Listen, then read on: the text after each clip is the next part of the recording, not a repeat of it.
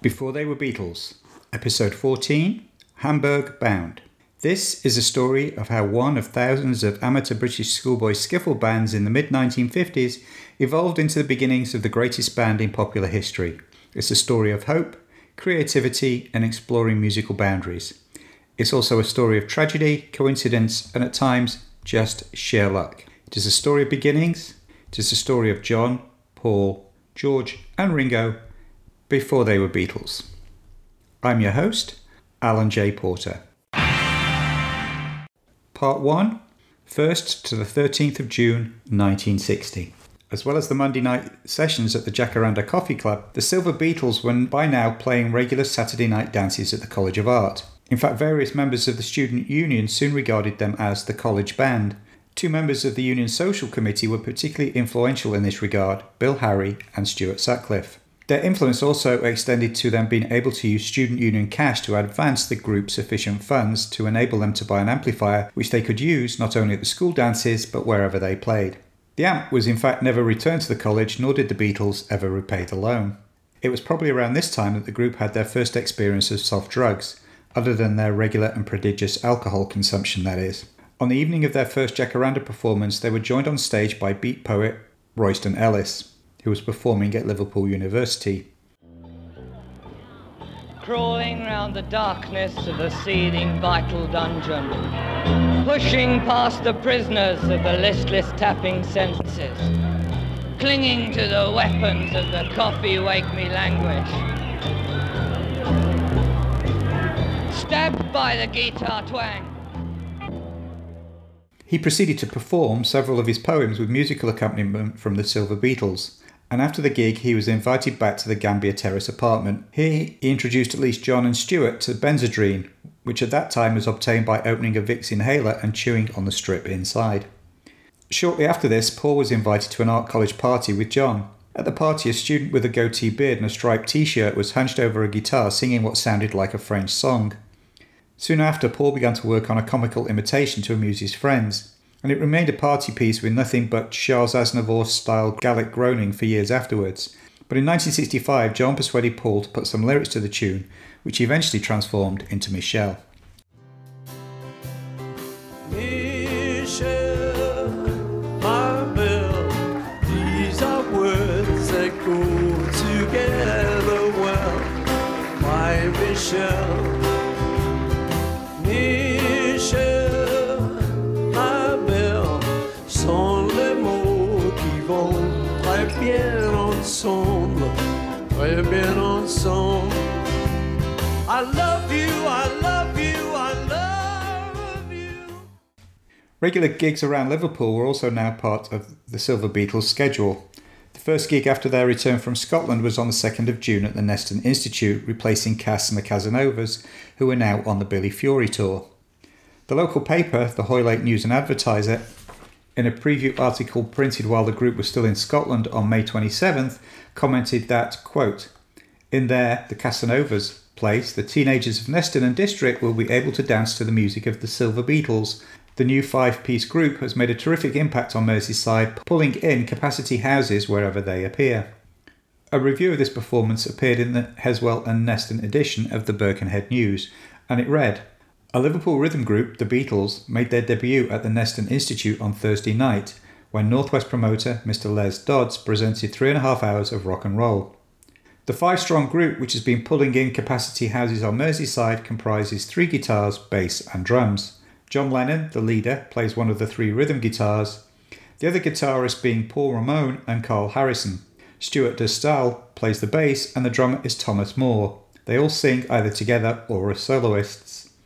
Recently they returned from a Scottish tour starring Johnny Gentle and are looking forward to a return visit in a month's time. Among the theatres they have played at are the Hippodrome Manchester and the Empire Liverpool and the Pavilion in Aintree." This review was the one furnished by John years later to prove his lack of using a stage name. Paul, Stuart and George were still using theirs. In it the group is referred to as the Beatles, Beatles, for the first time in print. Why this version of the name was used was never been resolved. Maybe the reporter had got the name from either Stuart or John, or maybe he just didn't hear the Silver part. 2 days later they played a gig at the Grosvenor Ballroom, Grosvenor Road in Wallasey, Cheshire. The Grosvenor, like the Neston Institute, was operated by local dance promoter Les Dodd under the Paramount Enterprises banner.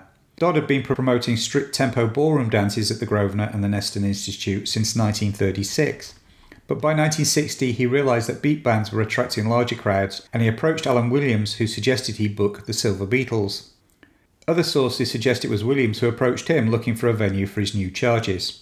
Pay was £10, £1 to Williams, £1 for the bouncer, and the rest split between the band members. Gigs at Dodd's venues ran from 8 p.m. until midnight, and admission was 3 shillings. They returned to the Grosvenor Ballroom on the 6th, this time sharing a bill with Jerry and the Pacemakers. The next gig at a Les Dodd's run event proved to be a traumatic experience for all involved. At the Neston Institute on the 9th, one researcher claims that a 16-year-old boy was stomped to death by a gang of teddy boys right in front of the stage and the performing Silver Beatles. However, this story has never been verified. Whatever the reason for the long-suffering Tommy Moore, this was one gig too many, and he didn't turn up for the next show on the 11th at the Grosvenor Ballroom. As a gag, John asked if anyone in the audience fancied playing the drums. The only person who wanted to take up John on his offer was a well-known local thug called Ronnie. John expected his guest to play around for a few minutes and leave, but Ronnie insisted on sitting in with the group for the whole act. Tommy Moore also failed to show for the gig at the Jacaranda on the 13th. So Alan Williams, Paul and John headed to the Bottle Works and tried to persuade their reluctant drummer to climb down off his forklift truck and rejoin the group. But despite their pleas, Tommy refused, preferring the stability of his real job. So the Silver Beatles were once more without a drummer. Part 2, 16th to 30th of June 1960. The remainder of the month they struggled on without a drummer and alternating gigs at the Neston Institute on the 16th, 23rd and 30th, with dates at the Grosvenor on the 18th and the 25th. For the last gig of the month at the Neston Institute, Paul was sporting a new guitar. With John and George both getting new guitars the previous November and Stuart's purchase in January, he must have felt he was due for a change of instrument as well. So on the 30th, Paul made the dutiful trip to Hess's and signed a hire purchase agreement for a Rosetta Solid 7 electric guitar. This was a great looking instrument with a semi-hollow double cutaway body. While the Silver Beatles were working nearly every night and building a strong local reputation, perhaps the most significant event this month that had a long-term impact on their future didn't actually involve them. Unknown to Alan Williams, the Royal Caribbean Steel Band had abandoned the Jacaranda for a gig in the German port of Hamburg. They had changed their name after Lord Woodbine left the band to become Alan Williams' business partner. How the band came to land a Hamburg gig is something of a mystery. However, Casey Jones, leader of Cass and the Casanovas, always maintained that he used the Jacaranda's phone for after hours to contact promoter Bruder Koschmider in Hamburg, and that one day Alan Williams intercepted the call and took over all the Hamburg contacts. If this is true, it's not inconceivable that the Royal intercepted a late-night call and found themselves talked into a gig in Germany. However, as Williams didn't contact Koschmider until the following month, this is unlikely. Alan Williams' more plausible explanation is that some German seamen came into the club and told the band that they could get plenty of work in Hamburg. Other variations on this theme is that some German seamen had seen the band playing at the Jack and recommended them to a Hamburg booking agent on their return home. Whatever the reason, the arrival of the Jacaranda's house band in Hamburg would be key to the future of the Beatles. Part 3, July 1960. With his old band now playing in Germany, Alan Williams' business partner and associate, Lord Woodbine, suggested that the two entrepreneurs consider another business opportunity. In early July, they opened an unlicensed club called the New Cabaret Artists Club at 174A Upper Parliament Street in Liverpool. Despite the high-sounding address and club name, this was in fact an illegal strip club located in the cellar of an old run-down Victorian house. The star turn at the Alan Williams' new venture was a buxom dancer from Manchester who went by the name of Janice. As part of her contract, she demanded a live backing band rather than dance to records. This proved to be a problem as the club drew in most of its audience at lunchtime when the local businessmen took a break from the daily office grind to enjoy the spectacle of another sort of grind entirely. As most of the local cabaret backing bands were amateur and only worked in the evenings, Williams needed to find a bunch of musicians who were available during the day. The answer was waiting for him at the Jacaranda, the Silver Beatles. Alan Williams offered them a wage of 10 shillings a day for 2 20-minute sets. It wasn't much, but it was better than beans on toast. So they took the gig. When they arrived at the club, Janice gave them a set of sheet music for her usual backing numbers, such as music by Beethoven and Cacciatorium, but it was meaningless to a group of teenagers who couldn't read a note of music. So they agreed to play a set of instrumental numbers they did know. So Janice danced to the accompaniment of tunes such as Begin the Begin, the Harry Lime theme from The Third Man, Moonglow, theme from Picnic, September Song, and Summertime.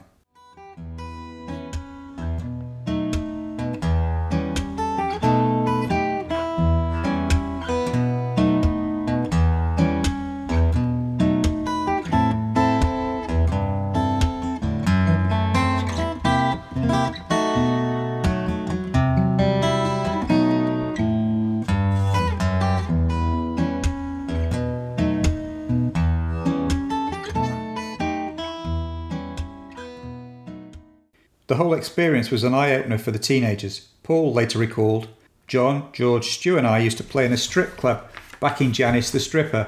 At the time we wore little lilac or purple jackets or something like that. Well, we played behind Janice and naturally looked at her. Everybody looked at her. It was just sort of normal. And at the end of the act she would turn around and well, we were young lads. We'd never seen anything like it before and we all blushed. 4 blushing, red-faced lads."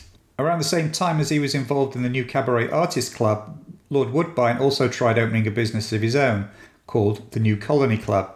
It too was located in the cellar of an even more derelict house at 80 Berkeley Street, and the seedy little club soon became another place to spend long hours, hanging about, doing nothing in particular. In exchange for being allowed to stay, the Silver Beetles would occasionally perform an informal afternoon session to help out their pal Woody. With his new club underway, Alan Williams turned his attention to the next opportunity that had presented itself, Hamburg. Part 4. July 1960 continued. To Williams it seemed an obvious conclusion that if the Royal Caribbean Steel Band was going down well, there may be an opening for all the emerging rock groups to play in Germany. And of course he could set himself up as their sole representative.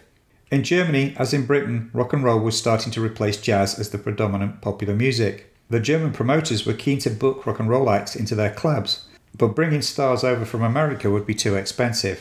Hiring young British groups who were playing American rock numbers would be a lot cheaper, and Alan Williams saw an opportunity. Asking to borrow a tape recorder that John himself had borrowed from the art college, Williams taped performances by several of the local rock and roll groups and headed for Germany. How Williams found club owner Bruno Koschmider is something of a mystery. Some sources say that he went looking for Koschmider, others that he just stumbled into the first club he found that happened to be Koschmider's Der Kaiserkeller. Alan Williams was determined to play his precious tape for the German club owner, and after several attempts managed to set it up so he could let the Germans hear just how good the Liverpool bands were. But unfortunately the tape was full of static hum and nothing else. Embarrassed, Williams returned to Liverpool, but Bruno Koschmider was intrigued by all this talk of British rock bands. So he set out for the one British city he knew, London, and the Two Eyes Club, where British Elvis wannabe Tommy Steele had been discovered a few years earlier. We're gonna have a teenage time. We're gonna make it high and hearty. If you're ready, that's fine. Really rock and jive together. Really take a floor together. Really stay alive together. Whether you're ready or not,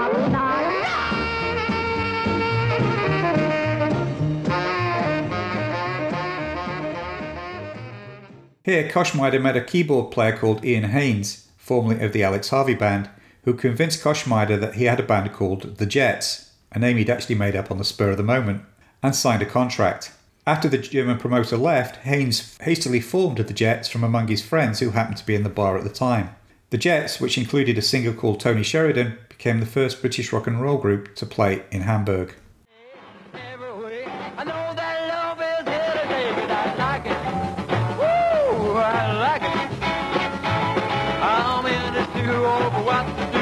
But I like making love to you. Well, I like love you.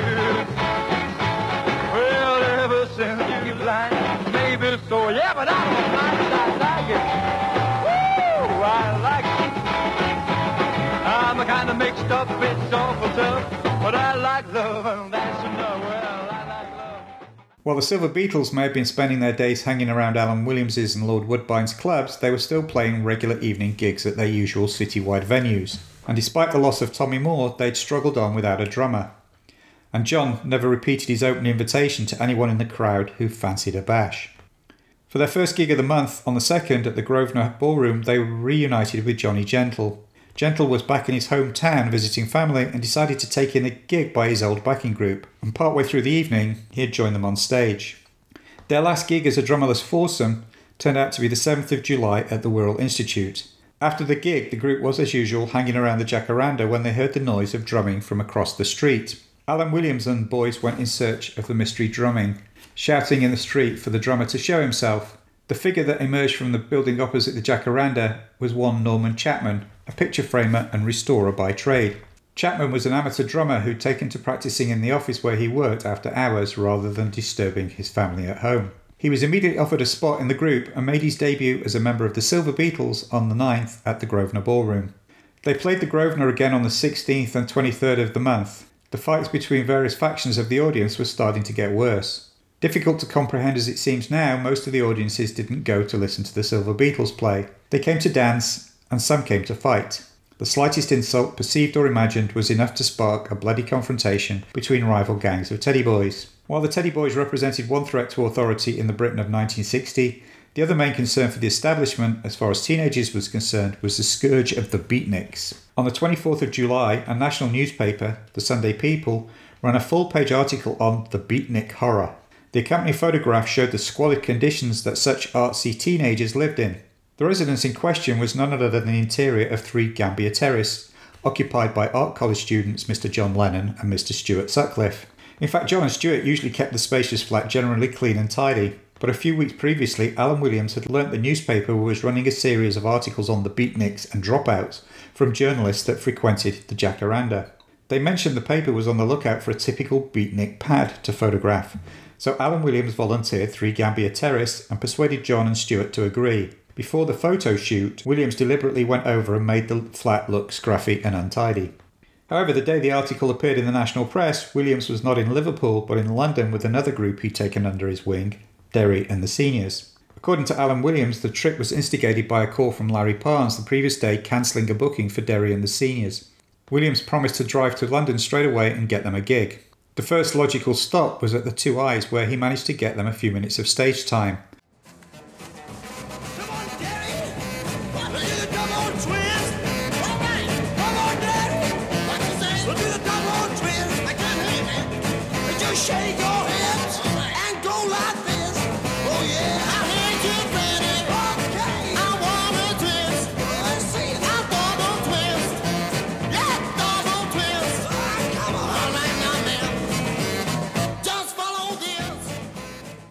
And then scanning the audience, Williams was amazed to spot Bruno Koschmider sat at the back of the room. Unknown to Williams, the Jets had been a big hit in the Hamburg clubs and Koschmider had returned to London to look for more acts. The last person that he expected to meet was the man from Liverpool. After their short stage performance, Koschmider was so impressed by the Seniors that he offered them a contract immediately, and they left for Hamburg the next day. Of course, he may have signed them just as an act of recognition for the part Williams had played in sparking his business interest in British rock and roll bands. Whatever the reason, Derry and the Seniors were the first Liverpool band to play in Hamburg. Many others would soon follow them. Back in Liverpool, 2 distinct yet separate events would take the Silver Beatles once more crashing down and looking like they were going nowhere.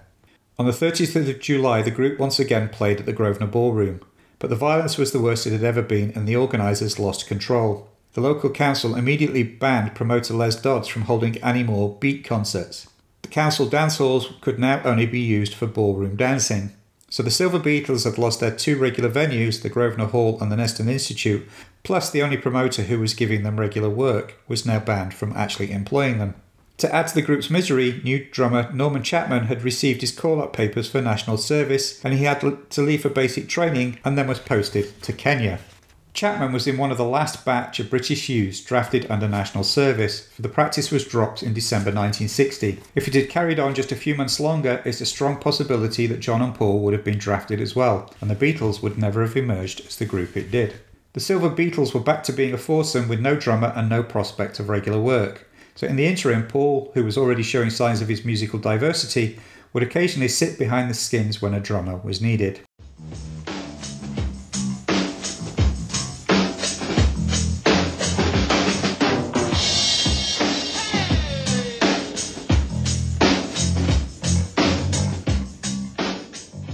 The lack of a permanent drummer had also lost them the opportunity of 2 further tours as a backing group for a member of the Larry Parnes stable. The gig for the second Johnny Gentle tour was passed to Cass and the Casanovas, and they also missed out on a booking to back singer Dickie Pride on his inaugural tour.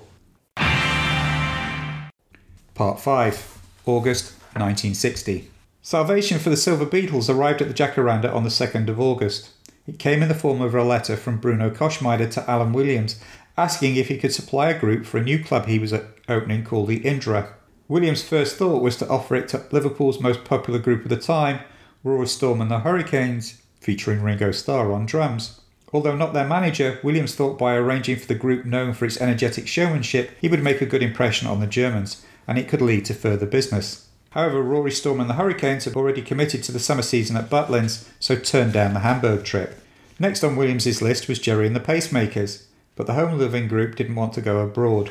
So in desperation, Williams turned to the group that spent most of its time hanging around his coffee bar. He told the Silver Beatles that the gig was theirs with one stipulation. They had to find a drummer willing to go to Hamburg with them before the scheduled August 16th departure date. Given the group's track record at finding and retaining drummers, this seemed like an impossible task. George recalled, Alan Williams came and said, "OK lads, you've got this job in Germany," but he's asked for a 5-piece band. At that point, Paul was the drummer because our other drummers didn't show up. That's when I said, I know this guy, Pete Best, and he'd had a drum kit for Christmas.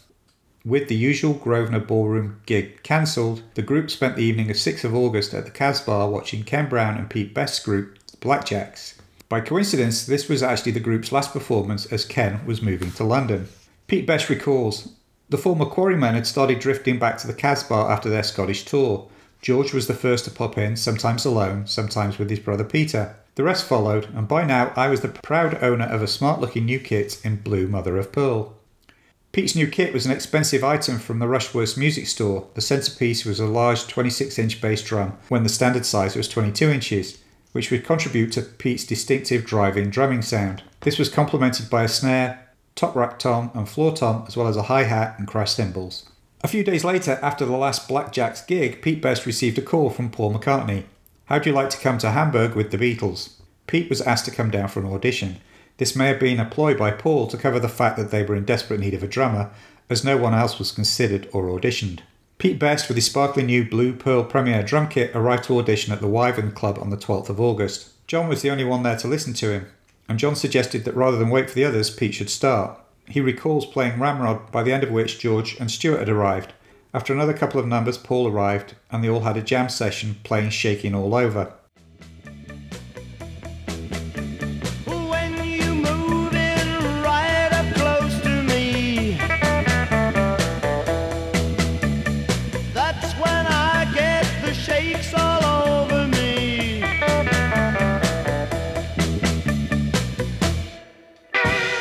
Quivers down the backbone, I got the shakes down the knee bone. Yeah, the tremors in the thigh bone,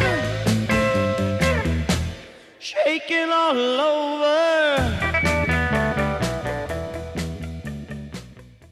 Pete also recalls that Alan Williams popped in towards the end of the audition but didn't really take that much notice of what was going on. The new 5-piece group debuted with a couple of gigs at the Jacaranda just to teach Pete the basic song list and practice a few of the Lennon-McCartney originals. As well as a drummer, they had at last settled on a permanent name, The Beatles. But before they could leave, they had to first convince their parents that they should be allowed to go to Hamburg. John's Aunt Mimi knew that his art studies were almost a thing of the past by this point and reluctantly allowed him to pursue his dream. Stuart was scheduled to go on a year's sabbatical from college anyway, while George's parents gave their permission and some practical advice. His father told him to boil the water before using it, while his mother made him some scones for the journey. But Paul had the greatest problems, first enlisting the aid of his younger brother and pleading his case, and when that failed, Alan Williams was brought in. It is perhaps a sign of how good a salesman and talker he was that even though he could never get Paul's name right, he called him John all the way through the pitch, he successfully sold the sceptical Jim McCartney on the idea of steady wages and the opportunity for his son to, quote, experience new meaningful horizons. On the 15th of August, Alan Williams wrote to Bruno Koschmider informing him that the Beatles would be leaving Liverpool the next day to take up residence in Hamburg. The news was greeted less than enthusiastically by Howard Casey of Derry and the Seniors, who complained that, quote, sending a bum group like the Beatles would ruin the chances of further Hamburg gigs for other Liverpool bands. The following day, the 16th of August 1960, Lord Woodbine recalls that the 5 boys, Alan, his wife Beryl, myself and Alan's brother-in-law, all piled into this little van for the trip. Alan and I shared the driving, so we got the good seats. I don't know how comfortable it was for the others in the back. The old green and cream Austin van had been decorated with the name The Beatles, crudely made from strips of newspaper by John and glued to the sides. In the boys' suitcases were new costumes of black crewneck sweaters and short houndstooth jackets, for which Alan Williams had advanced them £15 each against an IOU, signed by Stuart and Paul. The long journey took them from Liverpool to Harwich and then by ferry to the Hook of Holland. Entry into continental Europe was arranged on student visas as Alan Williams didn't have the time to obtain the correct work permits for them. On the road through Holland, they stopped at the Arnhem War Memorial and had their photographs taken by Barry Chang, Alan Williams' brother-in-law. In the photograph, Paul, George, Pete and Stuart are stood in front of the memorial where you can see the prophetic words, "Their names liveth for evermore." John stayed in the van. 36 hours after leaving Liverpool, the Beatles arrived at the Indra Club at 34 Grossfreiheitsstrasse in Hamburg. Over the next 3 years in Hamburg and back in Liverpool's Cavern Club, the Beatles would refine the unique, energetic style that would eventually change the world of popular music and inspire generations to come. But that's a whole other story, which we will start to cover in Season 2 of Before They Were Beatles.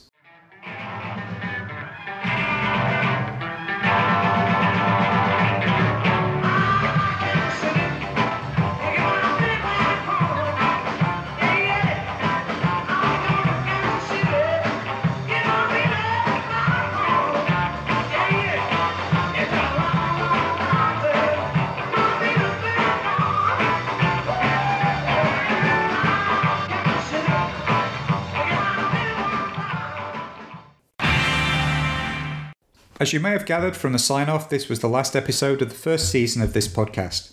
We will be taking a few months off to go on vacation and do some additional research.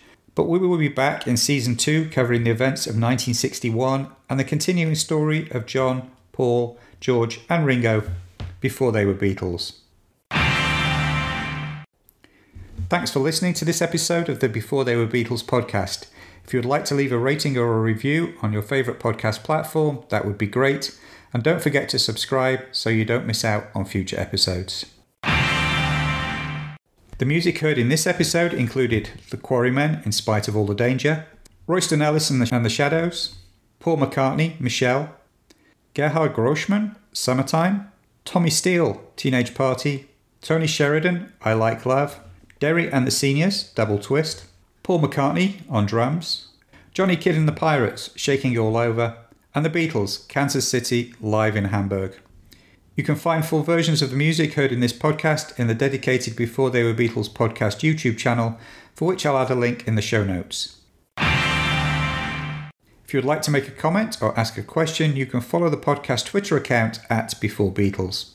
You can also find copies of the original Before They Were Beatles book on Amazon in hardcover, paperback and Kindle editions. I'm your host, writer and producer, Alan J. Porter. Stay well, stay safe and enjoy peace and love.